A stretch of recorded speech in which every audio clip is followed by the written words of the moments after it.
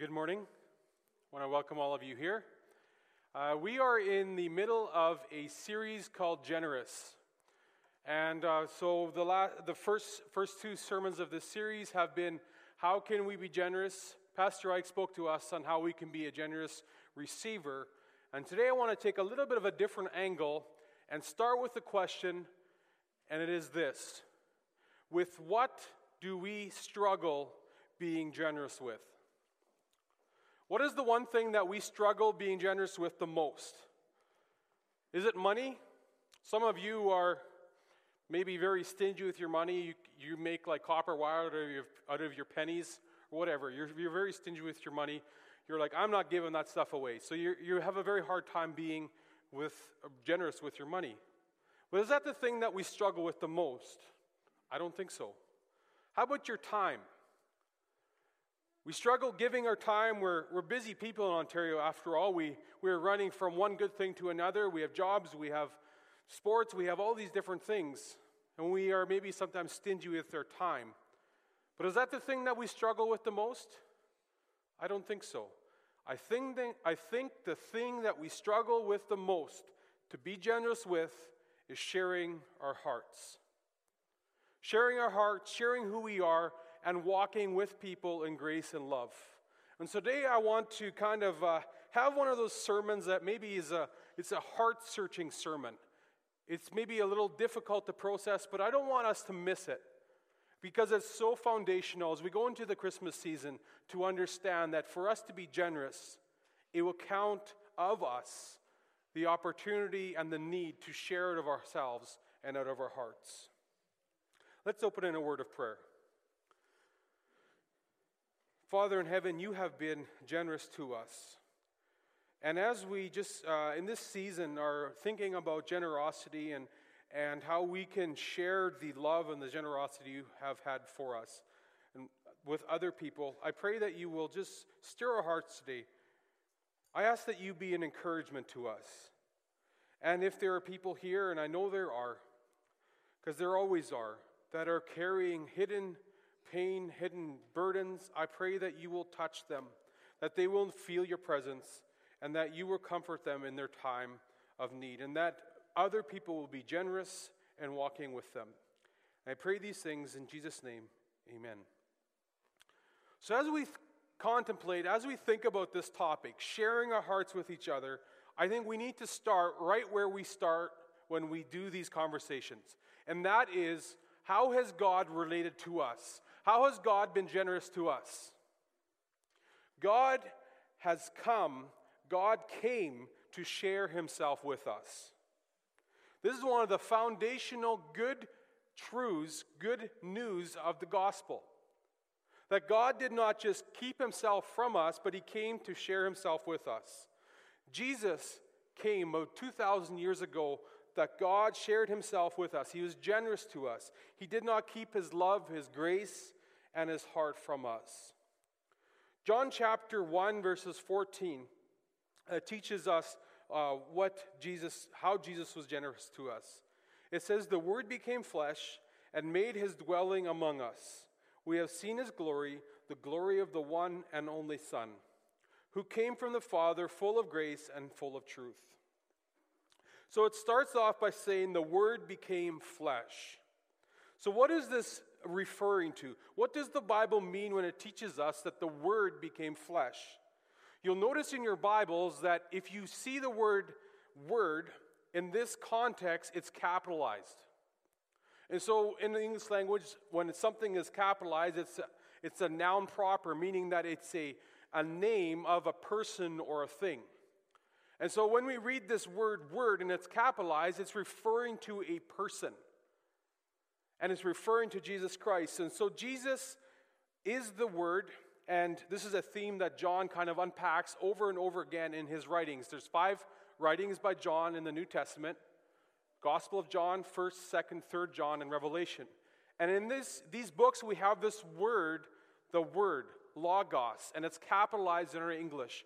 And it refers to Jesus Christ as the final revelation of God.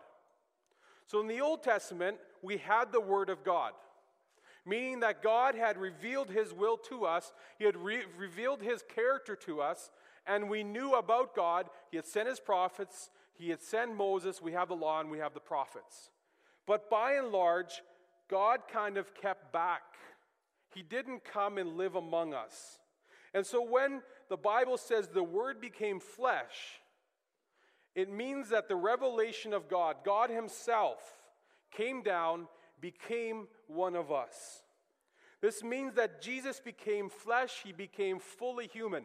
So all the things that we would say is the human experience, joy, having fun times with others, grief, peace, joy, suffering, all of these different things that make up who we are as humans. Jesus became that. He became us. He was God with skin on. And he was also the Word in the sense that he revealed in person the final plan of how God was going to redeem all of mankind back to himself, that we as humans be back in a proper relationship with him. Then it says that the Word dwelt among us. Like I said already, in the Old Testament, God seems to be content kind of staying at a distance. So he sends his prophets. He sends his angels. He gives the law. He sends prophecies through the prophets. All the while, God kind of keeps back. And if we're honest, we can kind of see why. God has experienced perfect relationship among himself, if we word it that way, as a Trinity. God the Son, God the Father, God the Holy Spirit. They've had this perfect relationship for all of eternity. And there's never any fighting among them. It's always perfect unity. And then he creates his creatures who have a capacity for relationship, and we make a huge mess of ourselves. We're fighting among ourselves. We're rebelling against each other. We're rebelling against God. And so in a sense, we can't blame him for keeping back from him. But even in that, we see a God that reveals his heart, who reveals himself to us. The Word, however, Jesus Christ, came and dwelt among us. How many of you have had to go see a specialist? Like let's say you have a problem with your eye or your liver, you go see a specialist. Anyone had to do that? Okay, so here's kind of the process in Ontario. So you go make an appointment with your family doctor, and you have to wait a little while. Then the receptionist calls you, and the secretary calls you, and then finally you get to see your family doctor.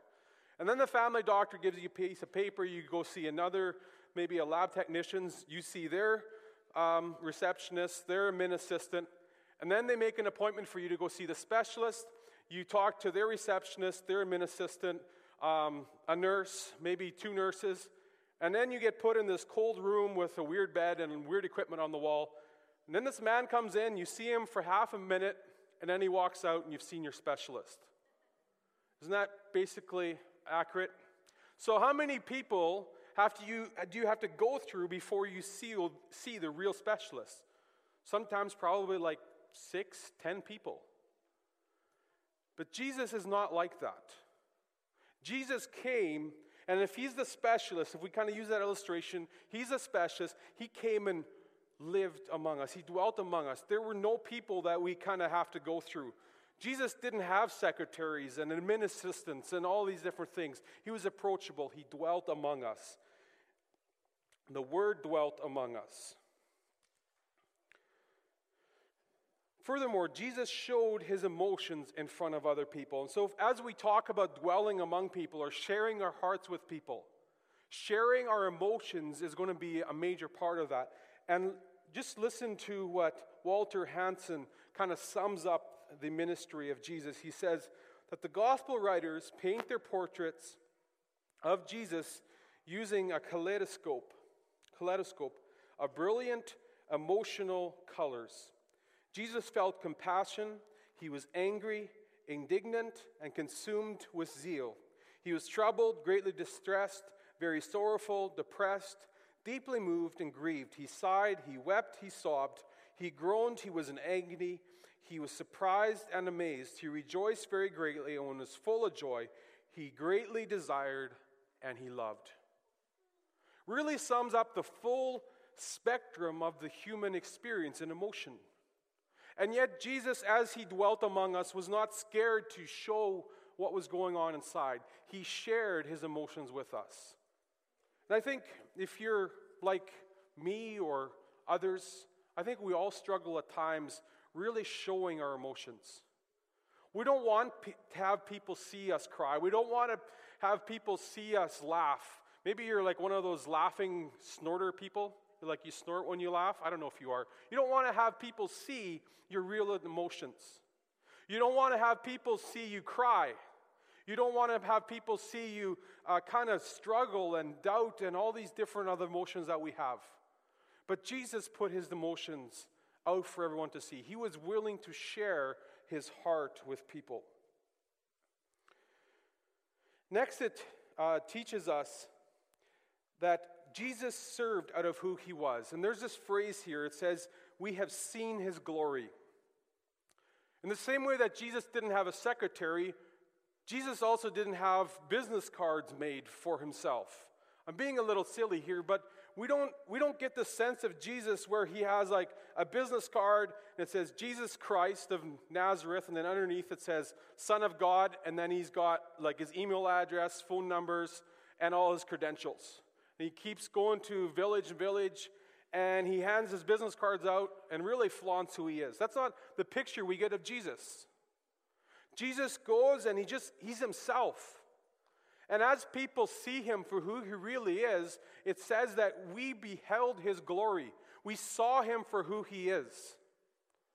And as we consider how we are to share ourselves with other people, it's not going to be our credentials, it's not going to be our abilities that make an impact on people. It's going to be who we are, our authentic selves, our hearts that make an impact on people.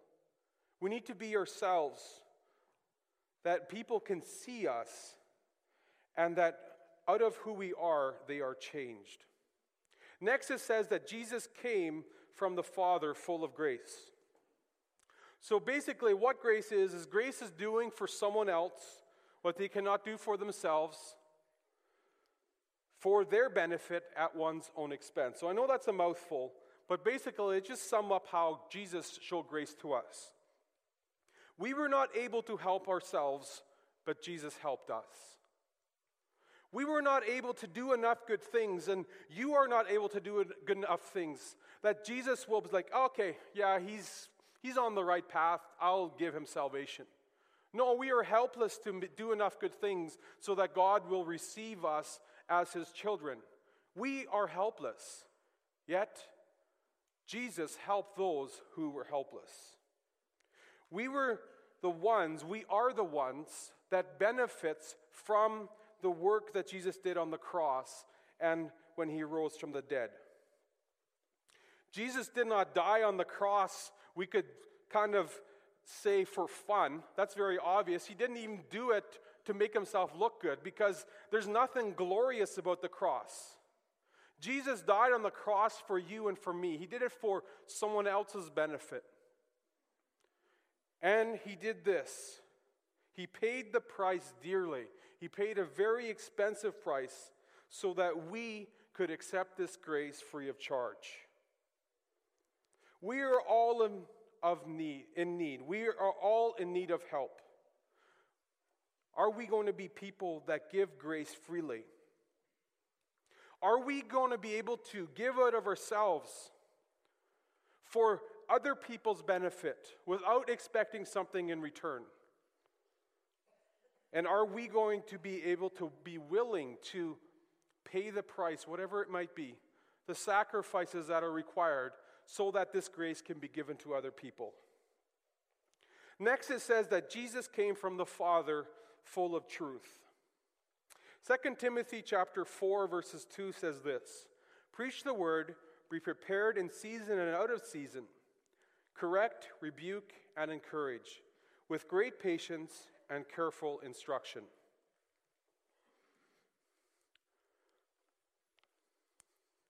Well, Jesus didn't go around, and he wasn't offensive on purpose.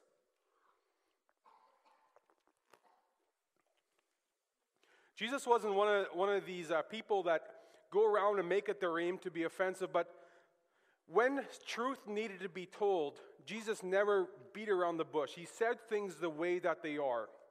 He was full of truth.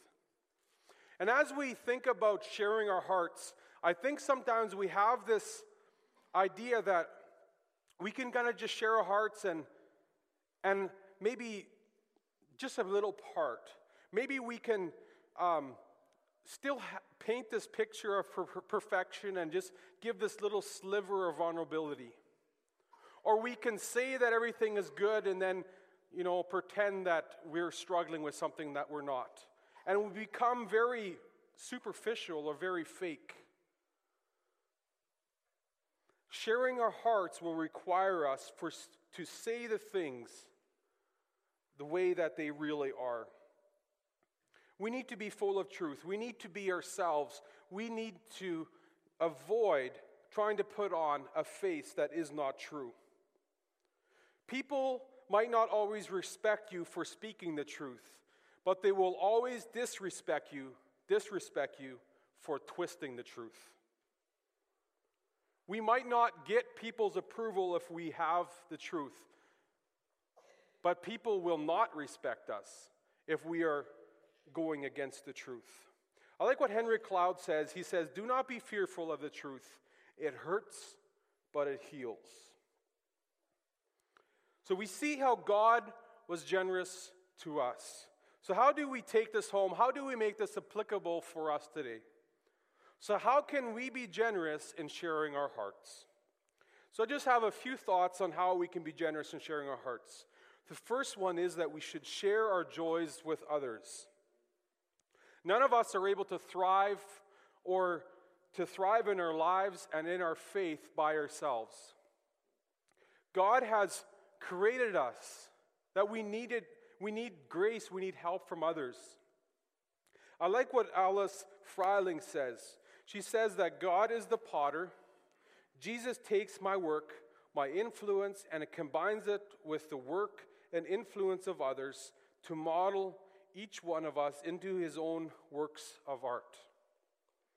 So we sometimes like to use this idea of encouraging one another, building each other up, and we use it in context of struggles, but I think it's equally true in sharing joy.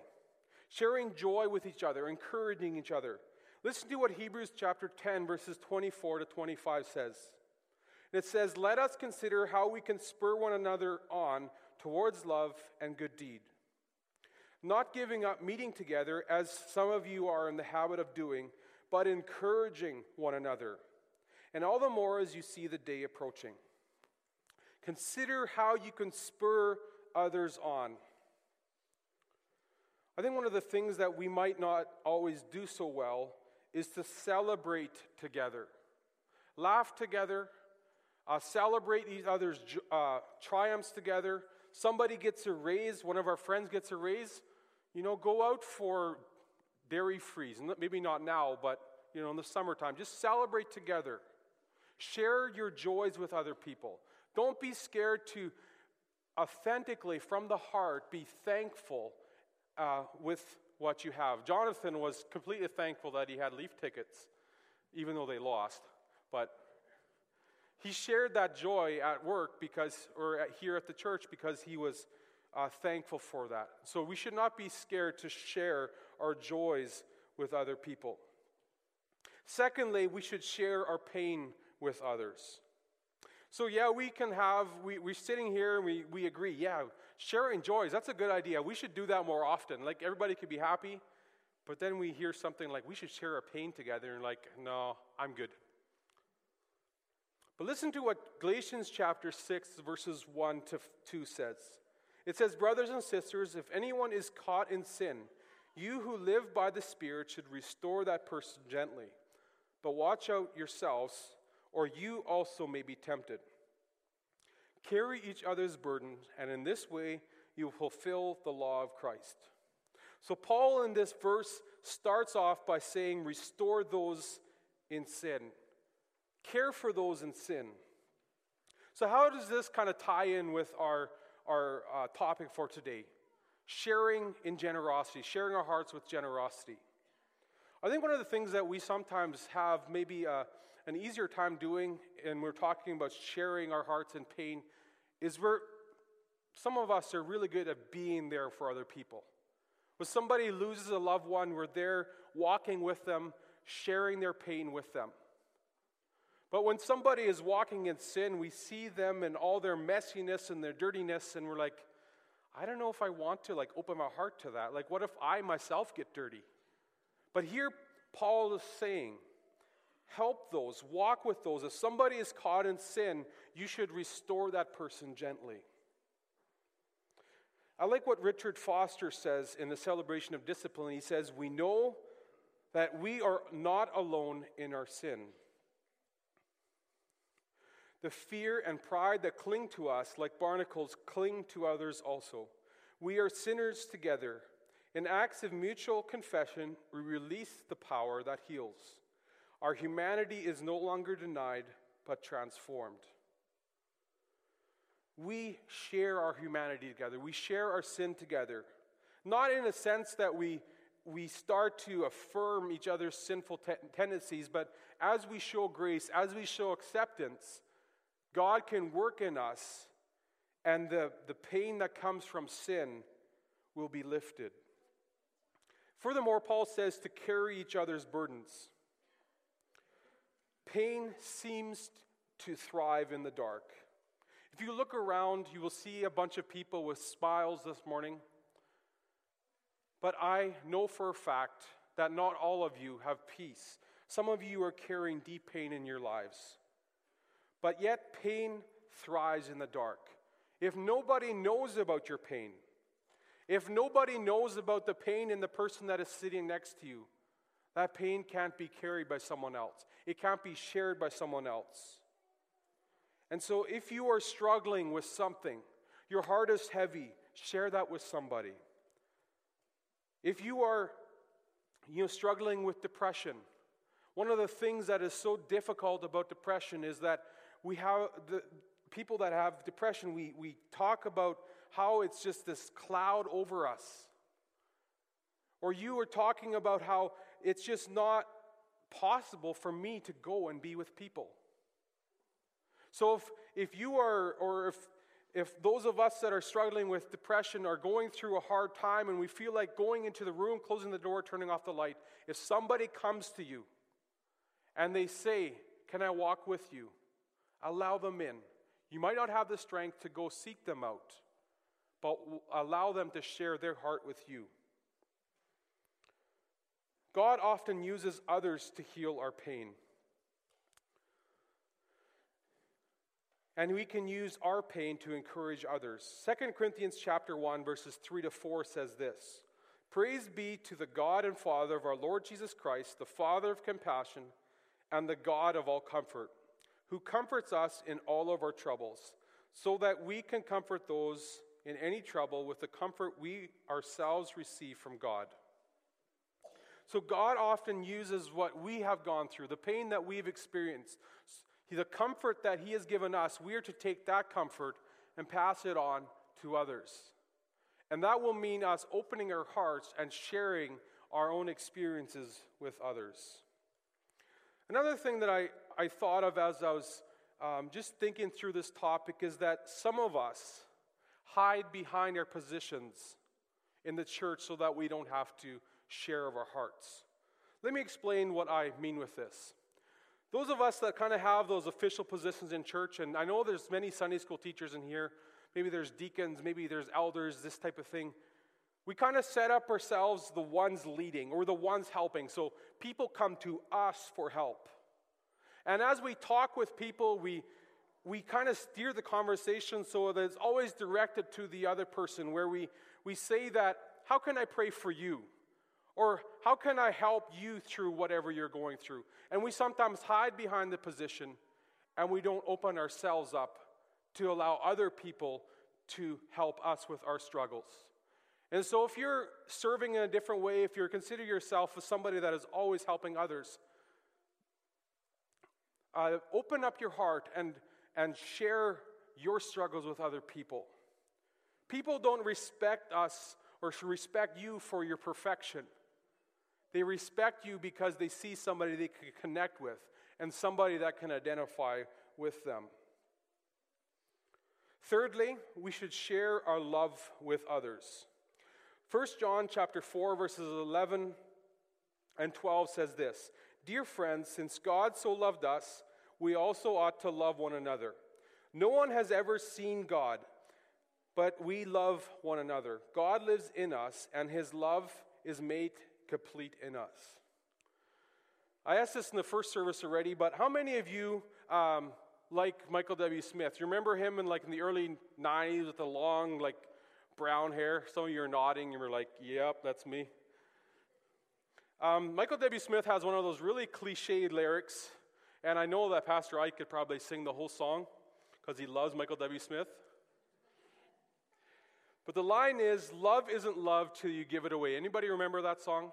Okay, there you go. But there's a very profound truth in that. Love isn't just something that we can kind of hold in ourselves and feel towards somebody. It's something that isn't made complete until we give it away. We share it with other people. And love, if it is to be complete, it comes from the heart. And so we love people as we give love. Love is also shared in action. And how many of you grew up listening to DC Talk when they had their really funky hairdos and stuff like that? Yeah, there you go. Remember the song "Love's a Verb"? Some of you could probably rap the whole song, and it would be really just as cheesy it was then. Some of you younger people are like, "What's that?" Well, ask your parents. Love is a verb. Love requires action. James chapter 2, verses 16 says this, "If one of you says to them, 'Go in peace, keep warm and well fed,' but does nothing about their physical needs, what good is it?" What good is it? Love without action, love without being a verb, what good is it? Saying "I wish you were warm" doesn't make a person warm. Giving a person a blanket in love makes them warm. That is what James is teaching here. Love isn't love till you give it away. Love isn't love till it's a verb. And love isn't love till it's shared generously with others. Fourthly, we should share our experiences with others. I just want to talk to some of you that are maybe a little bit older. See if I can step on some toes. No, I don't do that intentionally. But if people are asking you for advice, people are coming to you and they're asking you, "What do you think?" These people are coming to you for advice because they think you have some wisdom to give. And so don't be scared to share wisdom with them. Don't be scared to walk with people and say, "This is what I think." They asked you because they want to hear what you think. And so share your experiences with them. And the same could be said when people come to you asking you to serve in different ways. Maybe it's a board of elders, maybe it's one of us staff. We come to you and we try to encourage you and say, "We see this gift in you. Would you consider serving in this way?" We wouldn't ask if we don't see that gift in you. People wouldn't ask if they couldn't see that you would be able to share generously in that way. And so don't be scared to share your experiences with others. We also need you. Those of you that are a little older, that are mature in your faith, we need you to walk with us that are younger, or those that are younger. I'm kind of in that age. I don't know if I'm young or I'm old or I'm very young. I'm not sure. But either way, if you're older than me, you need to walk with me. There we go. I just want to kind of, for lack of a better way of doing this, I just want to use an illustration. Suppose we live in a country where it's like a war zone, and you're walking down a field, and you walk into this field, and all of a sudden you recognize, oh no, this is a minefield. And so you're looking around, and you're like, there's mines everywhere. I don't know where to go. And so you take out your cell phone, you sit down, you know there's no mine right where you're standing, so you sit down, you call the, minefield hotline or whatever it is, and you have somebody on the other side of the phone. Here's my question to us. Would you trust the person on the phone to direct you off of that field? Probably not. I hope not. What if that person over the phone gave you kind of 10 principles of identifying mines on a minefield? Would you trust their advice and then kind of try to go find the mines on your own over the phone? I hope not. What you would do is you would sit in that one spot where you knew it was safe and wait for a minefield technician to come out with the right experience, right equipment, and walk off the field with you together. That's what you would do. And that's what we need to do in the church. We need to be sharing our experiences with others. Those of us around you, and if there are people around you that need your wisdom, you need to walk with them. You need to share your heart with them, that you can help them walk past the mines and not step in them, saving them from making the same mistakes that you might have made. And as I wrap this up, I want to just recognize, this is my last point, that being generous with your heart will require faith. It will require a step of faith. So what do I mean with this? It will require a step of faith because many of us, many of you, have experienced somebody stomping on your heart when you tried to share it. So that might not mean that we are able to trust everyone right away. It might not mean that we're just like, one day we wake up and you're like, oh, no more pain. Everything's good. I'm just going to, go hand out my heart everywhere. That's not what I mean. But for some of you, it might mean that for today, you're going to make a decision that going forward, I'm going to open my heart maybe to one person. Or I'm going to share my heart, share my gifts with 2 people or these people. People that can benefit from my generosity. And as God heals you, there might be hardships in your doing so. But today I want to really encourage you to open your heart, share your heart with other people. Share your love, share your emotions, share your joys, share your experiences with others. So in conclusion, I just want to encourage us today that generosity requires of us a generosity of the heart. Giving money, giving time, giving resources is often the easy part. What is hard is opening ourselves up to people, sharing who we are with people. But God wants you to become generous with your heart, so do it generously. Let's pray. God the Father, as we consider this topic of generosity, we have seen how you are generous. We have seen how you have been generous with us. In Jesus Christ, you became generous with us as you became one of us. And you freely shared your heart with us. Holy Spirit, you are generous in your presence as you live in us. And as we just wrestle with how we can share our hearts with others, I pray that you will begin to heal us. That we will not become stingy or not stay stingy with our hearts. And that we will share the love and grace with others with generosity. I pray for the concert this evening. I pray that everything will go well and that you will send many people that can receive a blessing from that. Pray these things in Jesus' name. Amen. Pastor Quentin spoke on being generous and sharing our hearts this morning.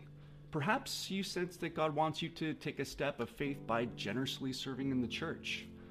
We would love to talk with you to see where you could serve. Another way that you could be generous in sharing your heart with others is in a life group. If you are not in a life group or you would like more information on leading one, please call the church if you are interested. As a church, we are here for you and we want to pray with you. Please contact the office if you need to talk to someone or you are in need of prayer. Thank you very much. Have a fantastic day. You are dismissed.